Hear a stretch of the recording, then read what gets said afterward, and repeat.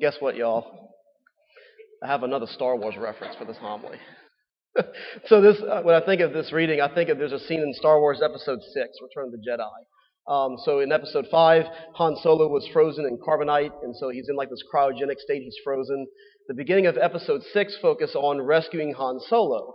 And so they get him out of freezing, but then they're trying to execute him, and so there's this whole rescue attempt by Luke Skywalker, and now he's got his Jedi powers, and so he orchestrates this whole plan to get all of them out of the situation. There's a particular part in the rescue scene where Han's friend Lando has been wrapped up by his leg by a tentacle of the Sarlacc pit. It's like a big pit of teeth and tentacles coming out, and so the tentacle is trying to pull Lando down, and then here's Han Solo, who's been temporarily blinded by the freezing process, who can't see very clearly, and he's dangling upside down with the blaster, aiming to shoot at the tentacle, and Lando's like, aim higher! He's trying not to, because he knows Han can't see straight. And so I think of this reading, it's like, how can you clearly see to take the splinter out of your friend's eye, your brother's eye, when you have a beam in your own? In many ways, we're blinded by our own shortcomings. It's always interesting sometimes when you're going through problems in life and you can't seem to figure them out yourself, but when you bounce them off of somebody else, you can kind of see things more clearly. A lot of times because we can't see our own lives clear because we have our own perspective, we're clouded by our own shortcomings. And so it takes a different perspective. It takes somebody else who maybe has a little bit clearer sense of vision to help us with seeing what's going on. So we're called to help each other. We're called to help to say, look, I can kind of see what's going on here. Let me help you connect the dots. But it's difficult to do that if we don't first acknowledge our own shortcomings. That's why, if we're going to help other people, if we're going to help friends in need, family members in need, we need to be in the best position so that we can see clearly to help them to be able to see clearly. That's why it's important to come to the sacraments, to receive the Eucharist, to go to confession, to get all our shortcomings off of us to help them with theirs. Because otherwise, what are we doing?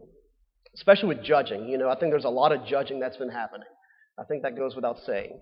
And Megan told me, reminded me of a great quote of St. Francis, in the prayer of St. Francis. The prayer to understand, not so much as to be understood. It's that whole concept of we have 2 ears and 1 mouth, right? That we should try to listen more than we speak, twice as much as we speak.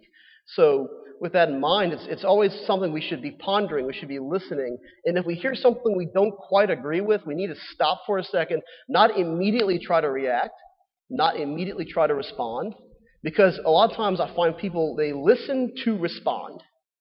They don't listen to receive.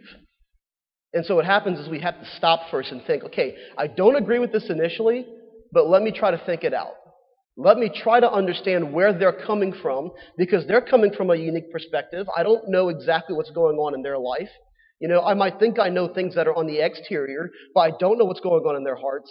And so I have to stop and say, what might they be going through that makes them think this way, that makes them feel this way? And to not make an immediate judgment, but to say, you know what? I may not understand, and I still might never agree.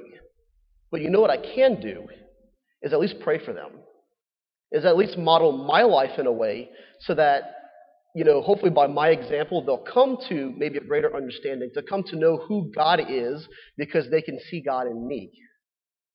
That's something I ask all the time is, Lord, help me to love the people I come in contact with the love that you have for them. And I think that's one of the great graces of ordination is I can feel that in confession. When I'm sitting in the confessional, I pray, Lord, help me to love this penitent right here in front of me with the love that you have for them. And it's awesome. I love it. It's great. That's a prayer that we could be asking is, Lord, help me to understand them and help me to love them. Is like, help me to feel the love that you have for them. That's a particular grace.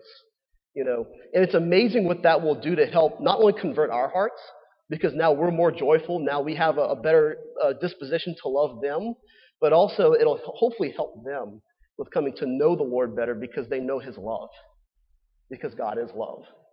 So again, be careful not to shoot first when you can't see straight, when you're coming out of carbonite freezing, but make sure that you are living your life the best that you can. You're receiving the sacraments, staying in the state of grace so that you really can help somebody more effectively.